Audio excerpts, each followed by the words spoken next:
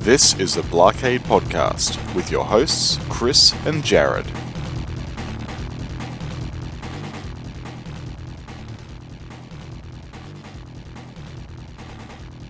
You are listening to the Blockade Podcast. I'm your host, Chris Freebus, aka Shut Your Trap. Joining me from not quite halfway around the world, it's Sven from Germany. Good day. Good day. Exactly. So, you may be wondering, why is Sven here and not Jared? Well, Jared basically just rage quit on us because his internet was not playing fair. we were getting the voice out of him here's my approximation of what it was sounding like. Guys, no internet. So yeah, and I think he decided he could do something better on Sunday morning than yeah, probably, because that's usually he's had his breakfast and then this is how he does his Sunday morning, and I know I would be wanting to do better things too. So while me and Sven were waiting for Jared to figure out his internet, we were laughing about back in the days of the 14.4 modems and the 28K modems and the mysteries of how long it would take to download something. And it made me think of, so back in 2002 when I was doing visual pinball and downloading tables, I was still on a dial-up modem. And downloading anyone's table would take probably about an hour for me to get. Wow. And so you can imagine if I spent an hour downloading their table and then I'd put it up and it would be some just hacked piece of junk that barely had any good graphics at all, and the physics were all wonky, and it just looked like garbage. And then I'd just be furious that I'd wasted that much time downloading that one. Yeah, and so it cost more money as well. At least in Germany, it was the case. You didn't have any kind of flat rate. Oh. What you're having now, you had to pay for every minute being online. Yeah, so I wound up writing reviews of people's tables, which is, now that I think about it, kind of mean. Because, it's like they were doing this out of their own free time and stuff. But I was writing reviews trying to help people with the idea of, hey, is it worth your time downloading, or should you just give it a pass? And basically that's when I got all hooked on Pack Dude's tables, because I knew that for sure I could download his tables and they're going to look absolutely excellent as opposed to some of these other people's tables. And I kind of created this database of things. But yeah, it was kind of mean of me to review. I think I reviewed something like 50-some different tables. And how much of them were good out of the 50 tables where you was worth downloading them? I would say probably, 50% of them were for sure you got to download it, because those were all Pack Dudes. And then there was probably about another 20% that were, hey, it's good enough.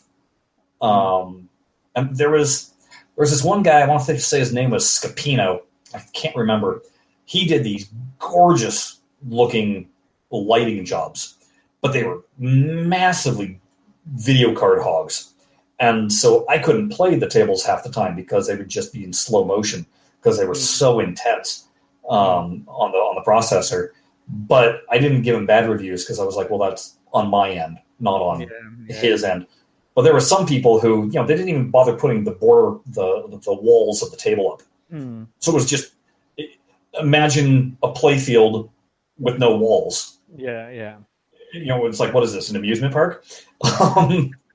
So that would frustrate me. Or everything had no dimension and just looked like a piece of cardboard, kind of bad snapshot. So I'd say about 30% of the tables were that when I first started looking at them. So, yeah. So anyway, that's why Jared's not here and Sven is. Yeah. Yeah. So one of the things I was going to mention with Jared, but you get to fill in. So pretend you're him. We did not. My very best. You're gonna have to work on your accent, but that's okay. Yeah. It will be difficult.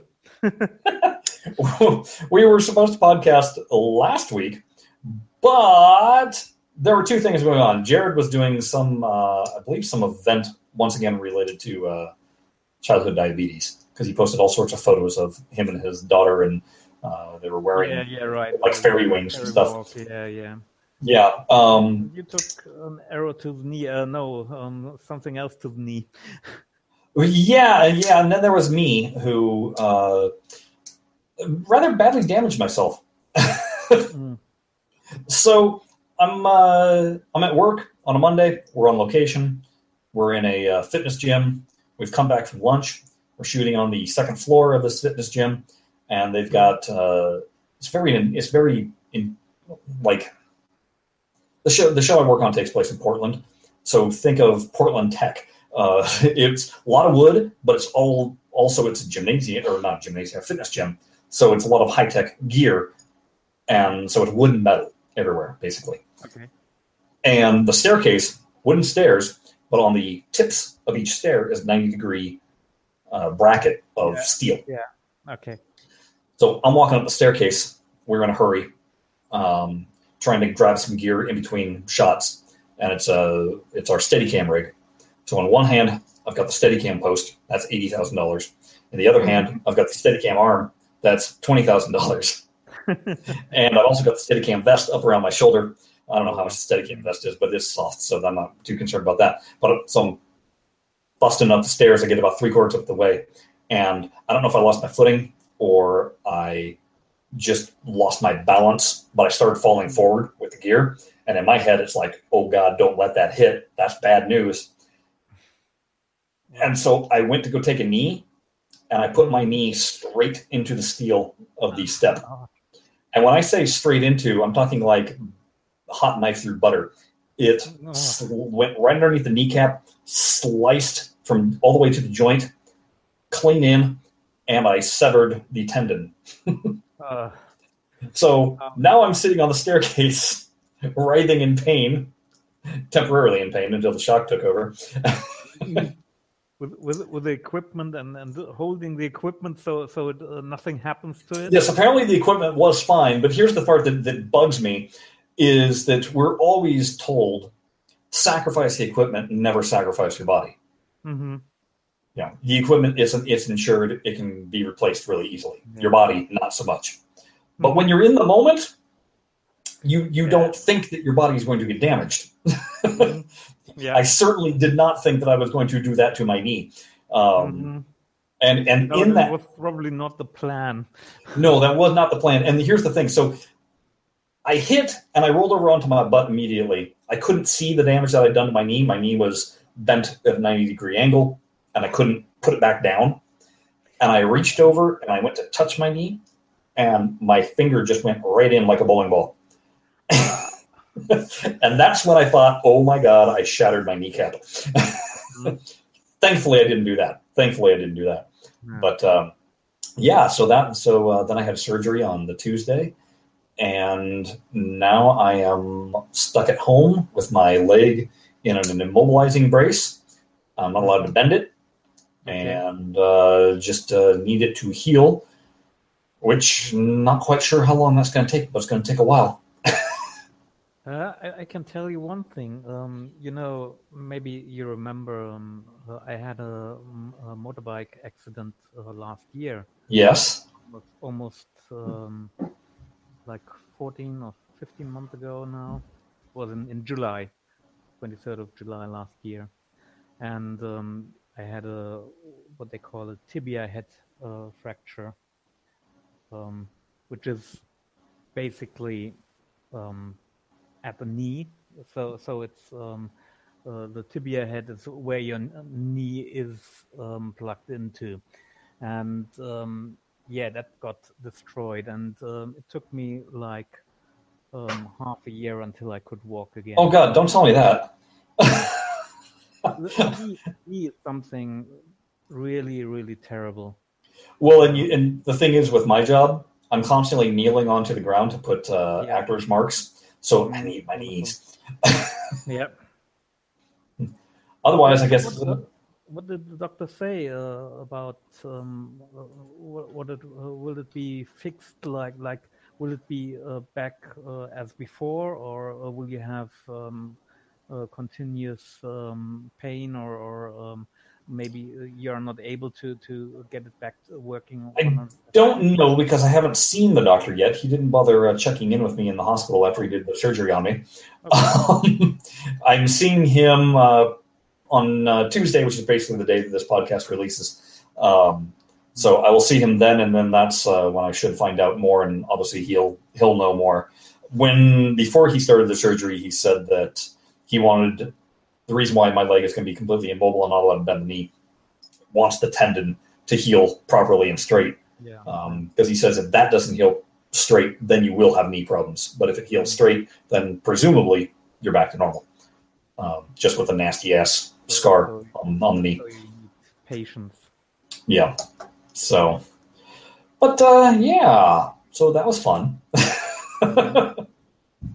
Now you would think that was not what Colin Kaepernick meant by taking a knee. Yeah, exactly right. Yeah, not how you're supposed to be taking the knee.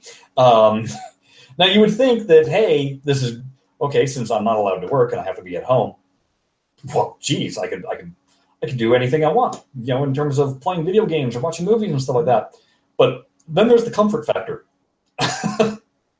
which was for, and again, you probably experienced this, for the first 3 days. I was so miserable. I could not get comfortable having my legs straight out, and the knee, both my knees, because I actually hit my other knee too. It just didn't. It just required stitches. It didn't need surgery. But the knee is swollen and it's just bruised, and the slightest little movement just again caused discomfort. So I wasn't even able to comfortably watch TV. I couldn't sit at my computer desk here and play any games because I couldn't get my leg physically in a comfortable position underneath the desk. So again, that's part of the other reason why we didn't do podcast last week, because I don't think I could have physically sat through one. But I'm feeling much better now. I'm pain-free now. It's just the immobility aspect that sucks. Yeah, the risk when you're pain-free is that you're doing more than you should do. Yeah, I agree. And it's hard for me not to. Be very, very careful with that, because the last thing you want to do is have pain or mobility issues for the rest of your life. Yes. So in the honor of Jared's absence, let's jump into some pinball talk, and we can save our stuff for later. So the one of the reasons why we have Sven here, because we scheduled him to come in, basically because Jared does not have a PC or consoles with which to try out Pinball FX3. As opposed to me and Sven, who both do have our PC fully hooked up and have been playing Pinball FX3.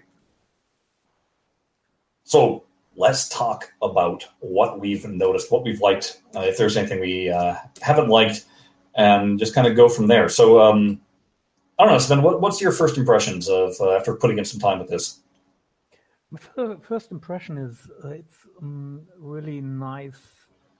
It's a better looking tables, and what they I think what Zen tries to achieve is getting more multiplayer features on those tables or in this app, which is quite nice, because with Pinball FX2 they didn't have anything except maybe for some high score comparison. Yeah, and then you just do leaderboards. Yeah, exactly. That's barely anything. And they're going down this route. It's still asynchronous multiplayer. They are saying they are looking into doing synchronous multiplayer. I wish. That'd be nice. Yeah, that would be cool if the player base is big enough. Yes. That's always a problem. I mean, we are not talking about Call of Duty sizes here. We're talking about what do we have? 2,000 players online at the same time, maximum, maybe even less. Yeah, that is not going to be enough. And then they all or some of them need to be willing to play multiplayer synchronous play. So yeah, a bit difficult. I said that as well with when Pinball Arcade tried that. You almost have to chat with some people and say, hey, do you want to do some head-to-head play? And otherwise you probably won't get a lot of matches. Yeah, so the first things I noticed, I started off with the Universal Table Pack because I just wanted to see what the new is. And like we'll talk about it a little bit more just because we have some thoughts on those. But I messed with those, but then I was like, okay, let's see what they did to the older tables. So I went to one of my absolute nemesis tables, which is Tesla. Okay. And part of the reason why I did that is because I also own that on the PS4. And I'll say this right now. Bringing over your tables from Pinball Effects 2, super easy. There was no issues. It just, in the PlayStation Store, it was just, you constantly just, it cycled through and basically had you purchase and download the tables. Purchase, when I say purchase, I mean free. You download table, boom, it would install, and then it asks for, hey, do you want to install this next one? And you do that. So, I mean, it took probably, I don't know, maybe a half an hour to get them all over, but that was no biggie. On Steam, it was instantaneously there. It was nothing. You're probably lucky then, as you most likely have all tables, right? I have them on Steam. I have less than half on PS4. Yeah, and if you are in the problem of not having all on Steam, since they repackaged the DLCs, some tables get lost. You own them, but sometimes you have to restart the program to make it visible because they are shown as locked. Because that did happen on the PS4. Some of the tables that I own, yeah, they got repackaged. So what it had me do was it had me download one file that was for the whole package, and then it had me download the individual table file. Yeah. And so then it would, once those two installed together, then I had the other tables shown as locked, and then the one that I owned, shown as unlocked. So anyway, that's why I started though with Tesla, because I've had Tesla with the first iteration, Zen Pinball. So I've had that table the longest out of any, or that's their 4-pack. But anyway, first impressions was wow, good job on the lighting, really good job. Because that table is a mess to look at. It's got so many things. So many elements. It's a very busy table. Yeah, it looks great as steampunk, but not so great to play on. And with the combination of whatever they did graphics-wise, but mainly lighting-wise, it makes the table so much more playable. And then also, they changed the physics on it. Because that table was one of those dead flipper physics where there was just no bounce to the ball at all. Mm-hmm. And now it's got a nice... It's still not as bouncy as some of their other tables, but it is not noticeably different as it used to be. So, yeah, that made that table way easier to play, or way better to play, I should say. And so I was kind of doing that. I was kind of loading up old tables just to see what the difference was. And yeah, the main thing is the lighting is just incredible. Yeah, it looks so even better than they already did. I mean, Zen was always good in presentation of their tables.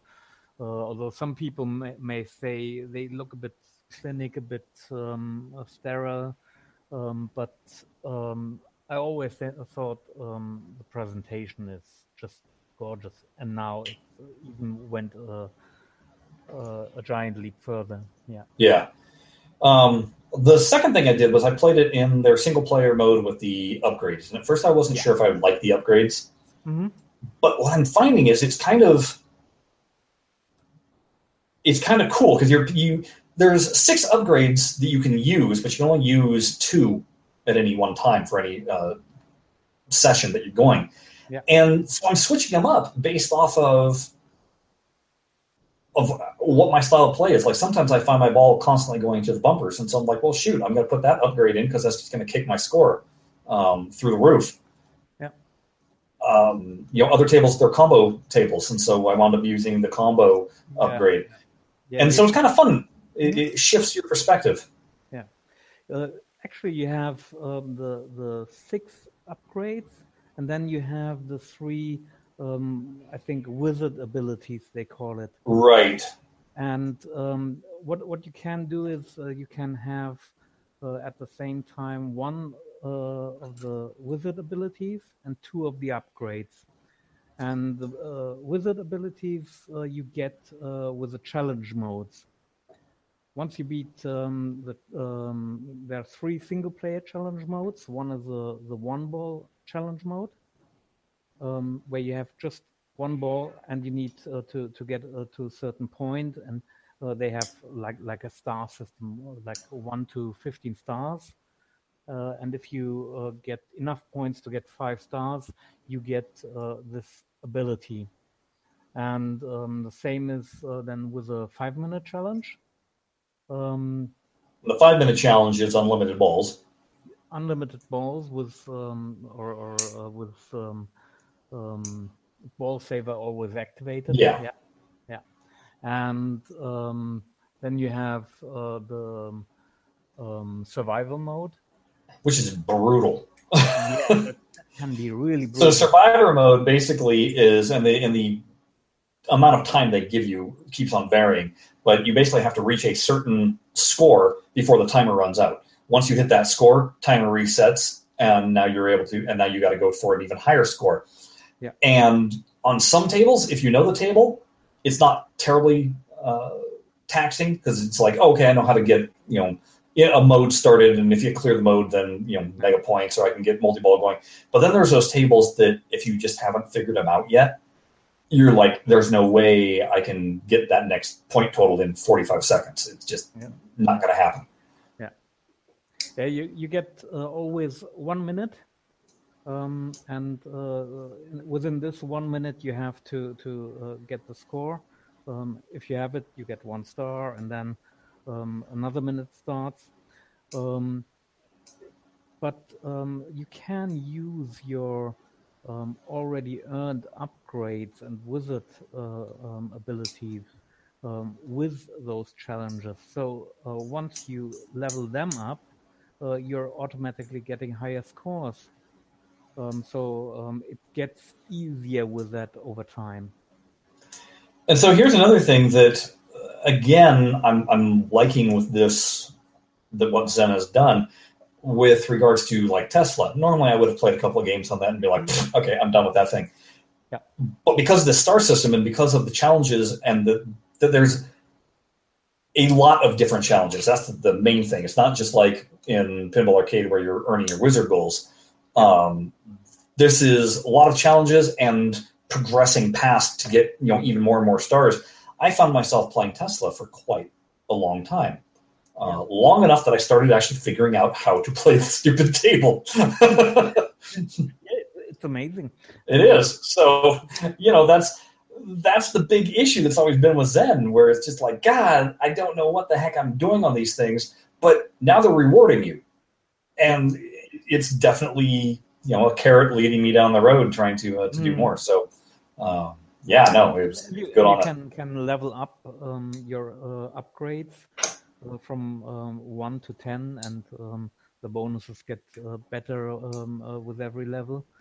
And the other thing that's nice is no matter what version of the game you're playing, you're still earning points for your upgrades. So I wound up playing, I tried out their matchup mode. So matchup, basically you're offered 3 different scores for the call it the bracket that you're in. You start off at bronze 3, and they offer up 3 different scores, and you need to pick which one you're going to go for and try and beat that person's score in the time frame that they give you. And again, I don't know if it's 5 minutes they give you. 3 minutes. 3 minutes? Okay. And if you beat that person's score, then you earn guaranteed X amount of star points. 20 points for lowest, then 30, and then 40 for the And then highest 40. Opponent. Yeah. But then you can also earn points. Let's say you absolutely crush that person's point total. Mhm. Well, then you get what's called the domination bonus. Yeah. And so you can earn more points that way. And then in the matchup mode, there's always 4 tables that you can choose between. Well, if you wind up playing all 4 tables, you get what's called a diversity bonus. So it's basically, if you're only focusing on one table and not playing any of the others, you're not going to get the diversity bonus. But if you're spreading it out and playing all the tables, then you get the diversity bonus. And what you're trying to do is get into the top 20% to bump you into the next bracket when are they calling it season? They call it season, yeah. 6 days long. Yeah, it's a 6-day long season, so it's a really short season. So while I was doing that and just trying to beat these people's points totals, I was still earning all this bonus stuff. Yeah. So it was very cool. Yeah. So here's my thoughts while we are talking about this matchup mode. You mentioned the diversity bonus. Yeah. Here's the thing: you only need to play every table once to get a guaranteed 15-point bonus for every game you win. And to be honest, if you're not completely bad, you will at the moment beat all 3 opponents without any problem. At least your first go around. Yeah. And that's the first thing where I have an issue with. That is, you get guaranteed points when you win. When you're not winning, you're losing what? 5 points. 5. Yeah. So almost nothing. Yeah, it's not really a huge risk. No. And that's why I say it's not a risk versus reward. It's only a time versus reward. Because what's happening is those points you get in those challenges just get added up. And if you have enough points to stay in the top 20, you level up to the next league. So all you have to do is play it day in and day out to get your points. There's no real challenge there. It's just time investment, even more time investment than you have in our TPA tournaments, because there you at least need to beat your own score. Here you just have to beat some very low, maybe even just virtual score. It's not a challenge. Yeah, you're right. I didn't even think about it, but now that you're mentioning it, a game that I play on mobile is Clash Royale, and that one, if you win, you basically get, say, 29 points. If you lose like 27.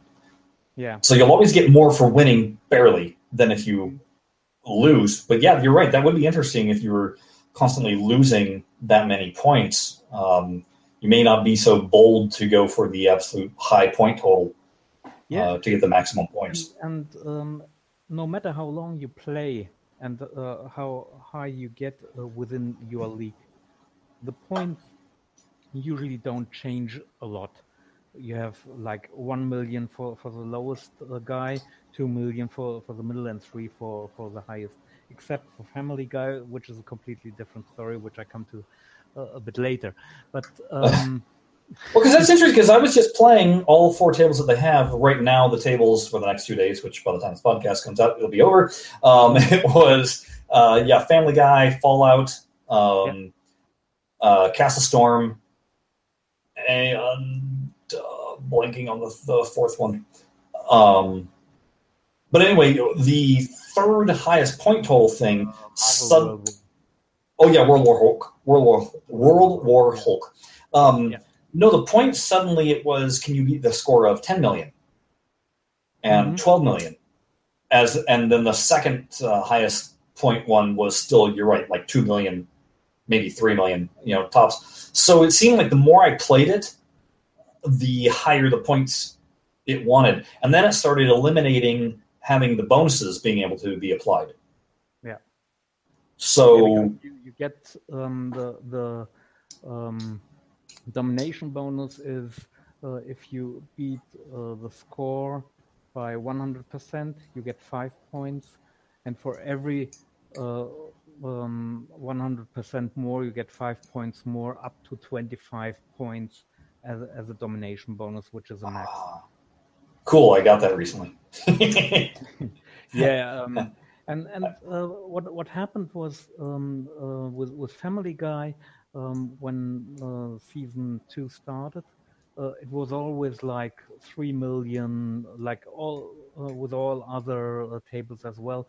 It didn't change, and I wrote some posting in Steam forums about this not being a challenge. And at I think 3 days ago or so, they changed it suddenly, and suddenly I had 30 million points there. Oh, yeah. I have to beat 30 million points, which is not impossible to do. Yeah. With wizard modes or wizard abilities, but it was a huge change. And what I wonder is what they did there, because they must have changed something in how the scores work. I don't think the scores are real scores from the tournament. Yeah, I don't either. Well, although the names which exist there, they are actual Steam users or Pinball FX users. I looked some of them up, but the scores are sometimes just ridiculous. I don't know where they come from. But anyway, what they should do to improve that is having a real ladder system where you actually challenge a score from someone else, and if you beat that score, you get your points. But you can only challenge someone who's above you or very close to you, something like that. And you get punished if you lose, and maybe even the opponent gets points credited for that. See, I think the opponent should get credit. If you don't beat their score, they should get points. Yeah. So I think there's still a lot to do, and another thing which I think is still a problem. I don't know how they will counter that.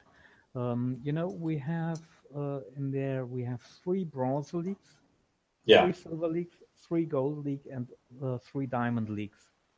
So what happens, as you said before, the top 20% of all players go into the next league.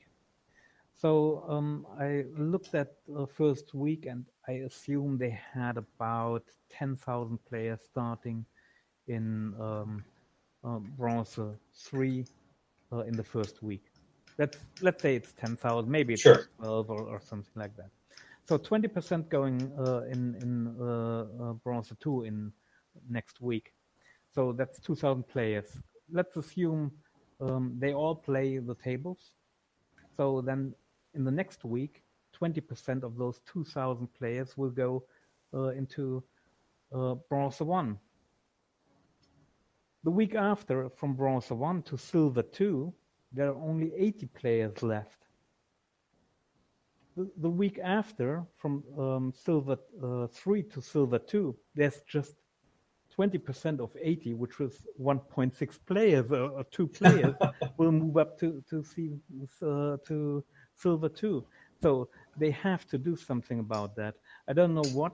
Maybe they wait until they have at least 100 players before opening a new league, so that just 20 players move to the next higher league. I don't know how they tackle that. This is kind of with Pinball Arcade. with their tournaments, and they were always taking the top 20%, would go up and the bottom 20 would move down. But the thing was if you were able to move up quickly in the beginning, it became really easy to stay up at the top because of that very reason. So, I don't know. It's an interesting conundrum. Yeah, I think they will have to work on that mode in several ways. Especially the most important thing is they need to do something to have really a risk versus reward scheme. Yeah. Because otherwise it's just a huge grind and nothing else, which is a bit sad because I like that mode. I think it's a great idea, and if the challenge would get higher, the higher you rank, would be just perfect. Yeah. So I know I've read some people have not been thrilled with the user interface of Pinball FX 3, but I gotta say, I'm loving it way better than Pinball FX 2 because it's very clear what to move on your controller to make, get something else highlighted. Pinball FX 2, sometimes I'd be like, how do I get, how do I change it from being friends only list to showing me all-time scores? And it would just be frustrating because there was no indicators at all. And here on the user interface, there's always an indicator of, use the right joystick, use the R1, R2s, and so I'm finding navigation through it very simple. Yeah, very very easy. In the beginning, maybe it's just a bit overwhelming. Yeah, there's always a learning curve with the elements you have there, with the recommendations and everything. But as you said, it's just a learning curve. If you play it for a few times, I think it's really a solid interface.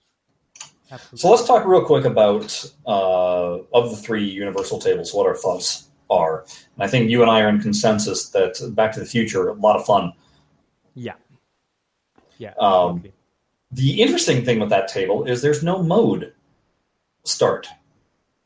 So basically, when you start the table, you get to pick what year you're starting in. So there's 1985 alternate, 1955, 2015, and 1885.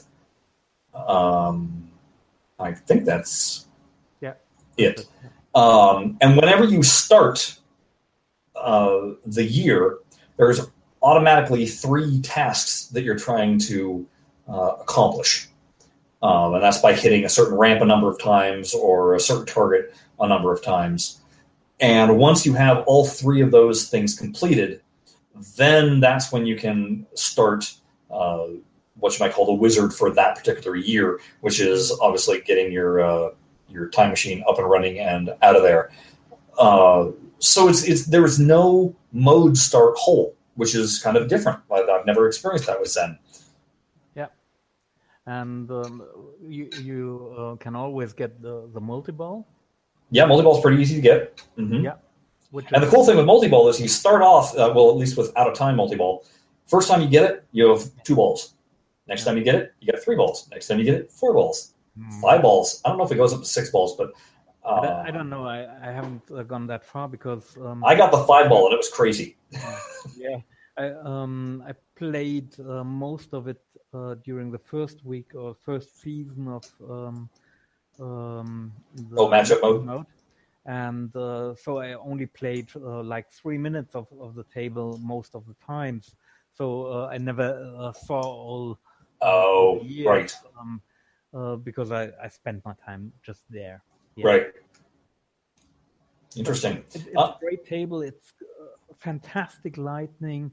It's wonderful to see how the DeLorean moves around and just. And you know what? Despite them not having for the visuals. Oh yeah. Despite them not having the voice actors, their Marty McFly is pretty dang good, and their Doc Brown is, it's not bad. It's not spot on, but it's pretty decent. A lot of movie quotes and pinball related voiceover, and the music. It's funny because I don't miss the Back to the Future theme, but there's one mode where they're clearly trying to channel Huey Lewis in the News, and they fail. Yeah, they fail miserably. Yeah, so that's about the only thing that I was just like, guy, if only they could have gotten Huey Lewis in the News' Power of Love song, that would have been good. Been so great. For the voice acting, that's interesting because, as you may or not know, in Germany we usually have localized versions of movies, so we see them in German language. So I don't know exactly what the voice should be like for the actors in the original. Now, are these tables in German for you? No. Okay, so all the voices are in English. Yeah. Okay. It's just the movies, so I don't have really something to compare it to because the voices are different anyway. Well, just go to YouTube and look up the movie, and you'll hear what it should sound like. Moving on, let's talk about Jaws for a moment. Yeah, Jaws. I have not a clue what to do on that table. Me not either. I've been trying to figure out what this is about, what to hit. You get blinking lanes where you should shoot to, but nothing happens if you hit them. Well, and Quint's yelling at me to do something, and I'm like, I want to do it. I have no clue where to shoot. I had it happen sometimes that the cage was opening. I couldn't shoot the ball in. Yeah, for a ball lock. Yeah, for a ball lock, exactly. But I don't know how to open the cage. It just seemed to suddenly open and be like, okay, I guess I'm shooting there. Exactly. You have this spinner wheel above the cage. I think that's a bit of a key to shoot to. You know what I mean? This maybe, yeah. Yeah, it's above the cage. There is it's a bit hidden. You can shoot it with the upper left flipper. You can shoot in a circle there. Okay. I think that's something that you have to do a few times. But other than that, some modes start, but I don't know how. Sometimes you get some kind of hurry up, but I don't know why. Completely clueless. But the only thing I have to read the rules. The only thing I figured out on that table was the skill shot, which is more than I can say for Back to the Future. I have no clue how to do the skill shot on Back to the Future. I've never gotten it once, and I've tried varying degrees of shooting it. Yeah, I have got it on Back to the Future, but it's very difficult to pull it off. It reminds me, there was one of the Star Wars tables. It took me forever to figure out the skill shot on it. Once I figured it out, it was like, yeah, that wasn't obvious at all. So I think part of the reason why it's hard for me is because the angle when the table drops onto that camera view is blocked by the Twin Pines or whatever, a mall sign, and so I can't see what the ball is supposed to be doing. It's supposed to jump up onto the habit trail if you get it just right, and I've been able to figure that out. Okay, last table of the Universal Pack. Very, very easy. You just have to wait until the shark is at a certain position, and then you shoot, and that. Last table is the ET table. Yeah. Which, if I had to guess, I would call that a wide body table. That's kind of the feel of it. Mm-hmm. It's one of those where you shoot the ball and you have no clue where it's going to come out. Yeah. The orbits on it are crazy. So you've got that going for it, where you're like, I don't know where the ball's coming out. And then you've just got the fact that you're like, I have no clue what this game wants me to do. What it wants me to shoot, collect, I don't know. And the voice acting on that one is terrible. Mostly, it's not that difficult. You have this spaceship. Yeah. Well, that's how you start the modes, yes. Yeah, exactly. And then you have the different modes where you have to collect sweets, or something like that. And usually the lanes are lit where you have to shoot to. Then you have this multi-ball chamber on the lower right side. Don't know whether you noticed that one. No, I haven't played it enough to actually pay much attention. Yeah, you shoot like there's a two target thingy. I don't know what to call it. You shoot 2 or 3 times against it, then they lower down. Then you lock the ball. You shoot again against them, and you get a two ball multi ball. Yeah. And other than that, you have the modes with the spaceship. That's all I know at the moment. What I can say, what I really like is if you're going to night mode, it looks absolutely fantastic to me. Oh, see, I don't think I had that happen, so I don't know. Yeah. No, what I was going to say though, the voice acting on that, the person that they got to do Elliot sounds exactly like the girl. They got a girl to do Elliot, and it's the same girl I think that they did Sorcerer's Lair with. Okay. I recognize the voice from one of the other tables. It's basically slightly altered, but it does not fit. It does not fit at all. It's one of those. It's kind of like I always refer to Alien versus Predator, where it's just like great looking table, terrible sounding voice acting, and the ET table, the same thing. And I always laughed at ET when he speaks anyway. So when he starts speaking on the table, I just kind of snigger. He's like, multi-ball. I don't know. So yeah, I can't really get into that one much. I don't know. I'll have to give some time later. I don't think it will be an all-time favorite table, to be honest. But talking about ET, they currently have, and maybe that's a way to move over to the tournament mode. They also have an official tournament for ET at the moment. I think it's running, where you can win some DVDs and stuff. Yeah. Prizes. Yeah. Wonderful. Cool. Speaking of tournament mode, I went ahead and tried that out, and I created one. So I think we're going to do this. I'm going to try and do this frequently. If you look up, just do a search for Shut Your Trap, because I can't do it as Blockade. But look for Shut Your Trap, and you'll find a tournament. And I'm going to have it run for 7 days, basically. So from the time that we start this podcast, Saturdays on America time. And I'll have it run for 7 days. This week's tournament, I decided to, let's go ahead and do it with Iron Man, because everybody loves that, right?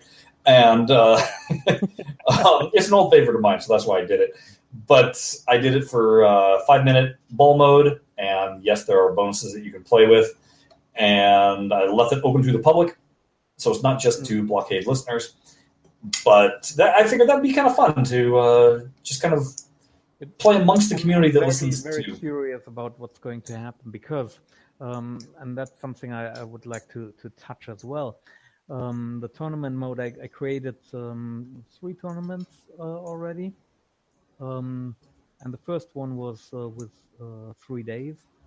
And I can tell you nothing happened during the first 2 days, because the tables or the tournaments are not really visible. You only see 16 tournaments at the same time in the list. You can scroll down more. And so you have to either look for a specific name, or you can filter by who created it, like did a friend of mine create it, then you will find it. Okay. But you cannot search for a specific table. You cannot say, I want to play now, let's say Iron Man. A tournament with Iron Man, they won't pop up. Yeah. Not Gotcha. happening. The only thing you can do is you can put a table to your favorite tables and search for favorite tables. That's some kind of workaround. Okay. What I experienced when creating the tournaments is in the first, if you have it for like 3 days, in the first 2 days, nothing is happening. On the last day, nothing is happening.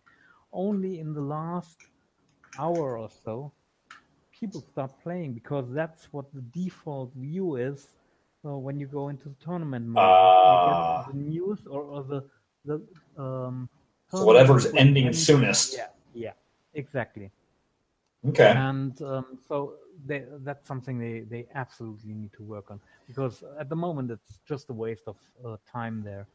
And I don't know why they decided just to show 16 tournaments at the same time. And you also cannot filter out private tournaments where you don't have a password for. It would be nice to just filter them out, or to say, you know what, half of the games created or the tournaments created are Sorcerer's Lair because it's a free table. But I don't want to play it. Let's show me all tournaments without certain tables I dislike, or tables I just don't want to play at the moment. That's something they really need to do. Well, like I said, I will announce what we're playing in the podcast here, so you can just look up my username, Shut Your Trap, and I also have it, I believe, set open to, since I'm on Steam. Basically, if you're on Xbox, if you're on PS4, you'll be able to play in the tournament. I don't know if you'll be able to see other, like if Xbox will be able to see PS4 people's scores or not. I don't know how that'll work. I think they should. I would think they should, but so yeah, it's an open tournament that way. So, join in, have fun. Okay, enough of this Zen madness that's dominated most of this. Let's quickly mention that Fathom did get released on Pinball Arcade. Did you mess with it at all? Yeah, I played a bit of it. It seemed to be quite brutal. I don't know if that's just me being bad at that table, or if it's really that. No, it's a bit of a nasty customer. There's no doubt about it. Locking balls, easy. Unlocking or getting the multi-ball going, not so easy. Yeah. And it also has those funky bally lanes, which I'm glad. This is the first time we've had basically what normally is the out lane is your in lane, and the in lane is your out lane. So Bally did that on quite a few tables, but this is our first. I think this is our first taste in Pinball Arcade of it. So I'm happy that we finally get that in one of these machines. Jared described this as a mirrored version of 8-Ball Deluxe, and exactly. I tried using that mentality when playing, and that mentality will not do you justice at all. It is a different. It may look similar. It does not play the same way at all. It doesn't play similar, but from I don't know. I know where he comes from, but it's a totally different beast. And although 8-Ball Deluxe, when I first played it, I thought, well, how difficult is that one? Right. It's like you cannot get any decent score. You have to play very disciplined with that table. What I found interesting with Fathom is, to me, it was kind of a combination of 8-Ball Deluxe and Centaur, which, I mean, these are all from the same era of Bally, and I'm realizing, hey, I like this era. And it's kind of a combination of both. And yeah, it's easy to pick up and very difficult to master. Yeah, absolutely.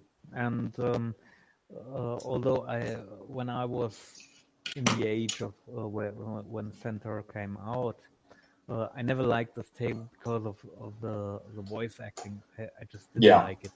Yeah.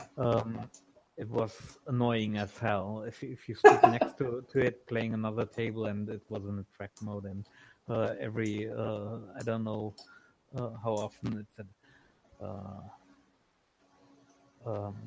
what does it say?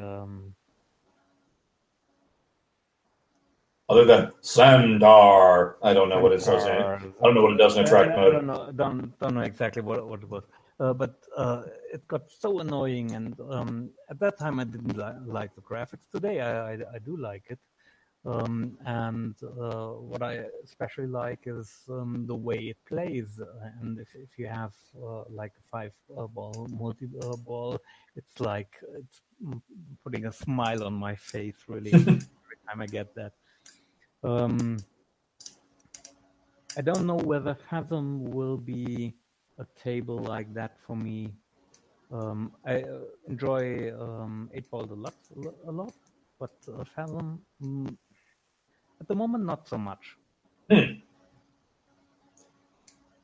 Yeah, I don't know. I haven't put in enough time with it to really form a true opinion, other than the time I did spend, I just kept on going, well, I can do better than that, and immediately played another game, which I think is a good sign. But it also might be one of those that once you've mastered it, then there's nothing left in it for you.